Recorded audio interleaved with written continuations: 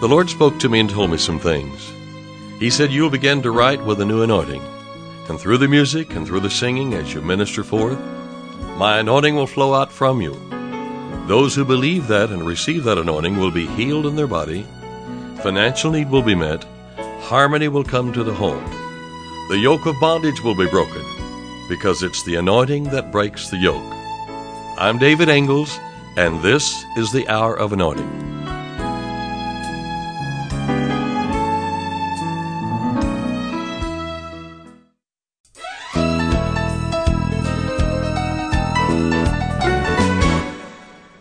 Come on, people, give the Lord the praise. Stand in reverence with your voices raised. He's deserving of our high acclaim. Let's give him all the glory due his name. People of Zion, exalt your King. Lift up your voices, let praise begin. Thoughts be established, let anthems ring, flowing in worship, adoringly. This special honor have all his saints to bind up evil through giving thanks. Lift up your voices, to Jesus sing. People of Zion, exalt your King.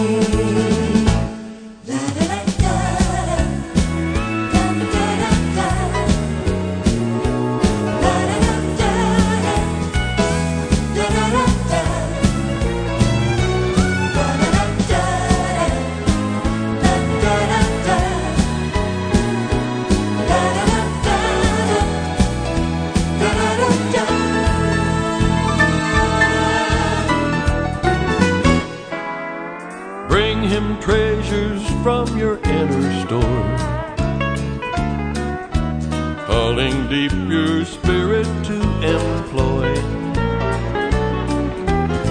Giving praise to the Father brings him joy.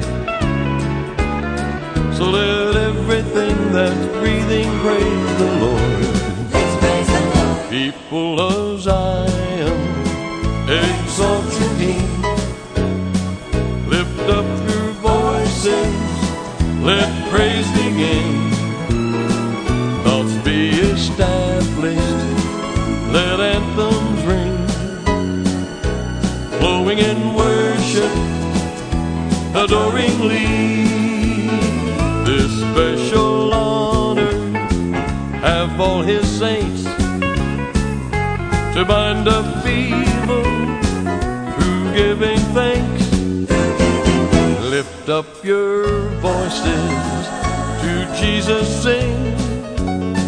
People of Zion, exalt your King. Lift up your voices, sing his praise. People of Zion, exalt your King.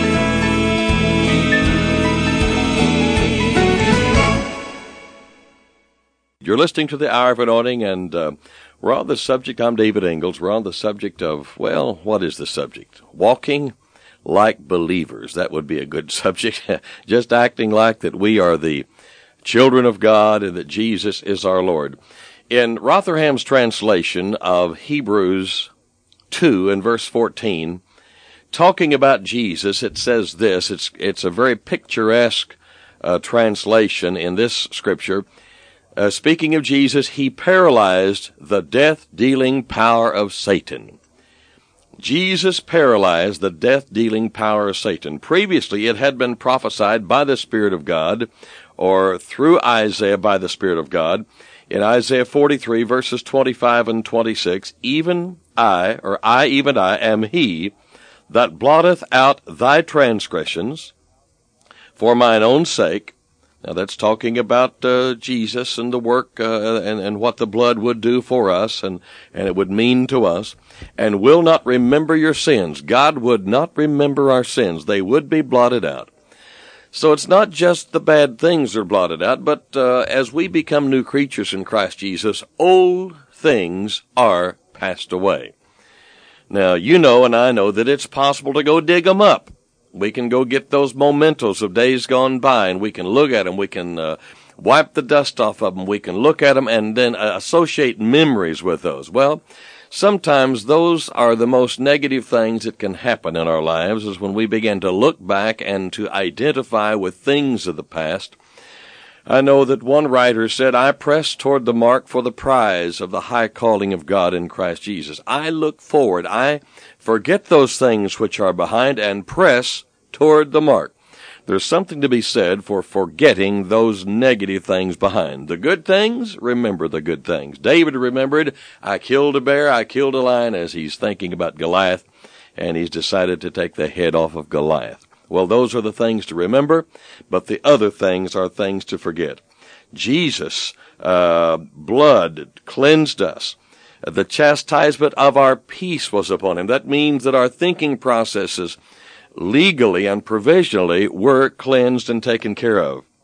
It's the old memories that cause us to stand back in a negative position, in a less than forward gear.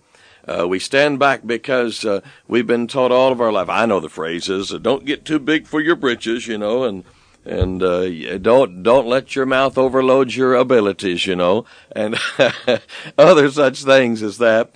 So we haven't been taught to step forward too strong, but we are told to cast down every wrong imagination and every high thing or thought that exalts itself against the knowledge of God. Knowledge of God, or the knowledge of God, the knowledge of God's Word, that's when faith begins to arise. Faith is knowing what God has said about us, releasing our faith. It's an act on our part and acting like that God has done what he said he has done, and it belongs to us. Jesus paralyzed the death-dealing power of Satan. Jesus paralyzed him. He broke him. And this was an eternal victory on our behalf. We are to win all of our victories. Our combat has been fought. It has been won by Jesus. He won it for us. We are in him. We were with him. We are in him now, seated in heavenly places, far above all principality, power, might, and dominion. We are to learn the words of God's wonderful book, the Bible. And with our words, speaking God's words, we are pleading together. As I go back to Isaiah 43 and verses 25 and 26, I am he that blotteth out thy transgressions, or even the memory of those, for mine own sake, and will not remember thy sins. So if God isn't going to remember our sins, it wouldn't really be right for us to remember our sins. We wouldn't really be together. The next verse will bring this out. Put me in remembrance, or remind me, let us plead together. So, it looks to me like that I could say, Lord God, Father, through Jesus, you blotted out my transgressions for your sake, and you do not remember my sins. See, he said, put me in remembrance. Now, that's one way we can do it. That's one scripture. But there are many things we can remind him of. He said, let us plead together. That doesn't mean beg together. That means let us state the fact together. Jesus being the high priest of our profession, when we confess God's word, then Jesus at that position really is with us in that profession or confession. He is pleading together with us. He says, let us plead together, declare thou that thou mayest be justified. In other words, open your mouth, open your heart, and let the word of God flow out. Yes, we are to learn the words and to use these words to conquer every challenge of life. All that Peter said to the sick man at the beautiful gate was, in the name of Jesus Christ of Nazareth, rise and walk. And the man was set free. Peter didn't lay hands on him. He didn't pray over him exactly. It was the command of faith. He simply commanded that this be done. Rise and walk in the name of Jesus. There is healing in the name of Jesus. There's authority. There's power. Jesus was the Word, and Peter, by speaking the words of God, actually that man became healed by those words, and the name of Jesus from the voice of Peter.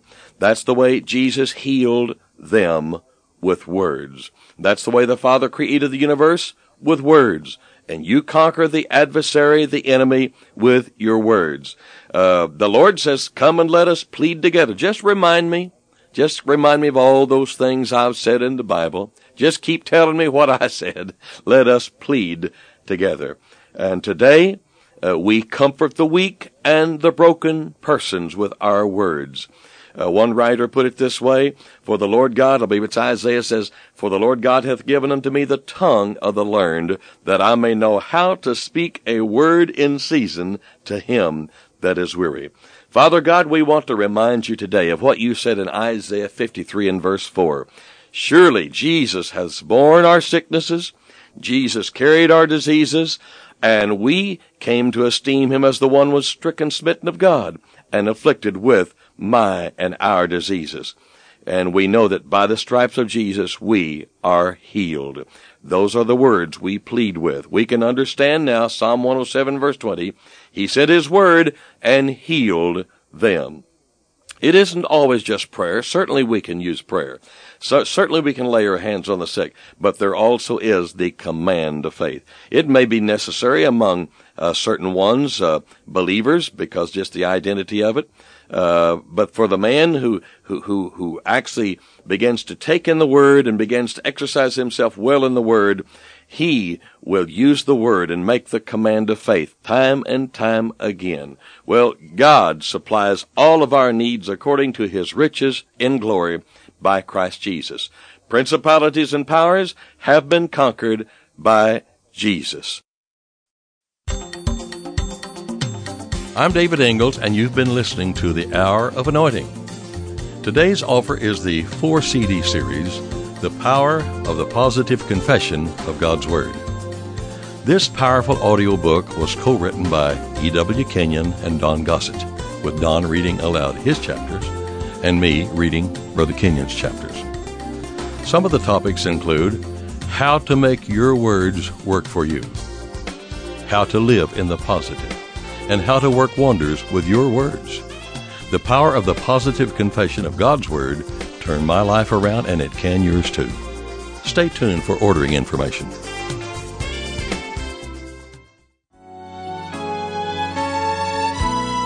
To order today's offer and additional David Ingalls products, including music CDs and downloads, soundtracks, and songbooks, call us toll-free at 1-877-34-RADIO or visit us online at diministries.org. And while you're there, check out audio archives of past programs, including today's broadcast. Our mailing address is David Ingalls Ministries, P.O. Box 1924, Tulsa, Oklahoma 74101. When writing, please include an offering for radio time along with the call letters of this station. Tune in weekdays at this same time for the Hour of Anointing with David Ingalls.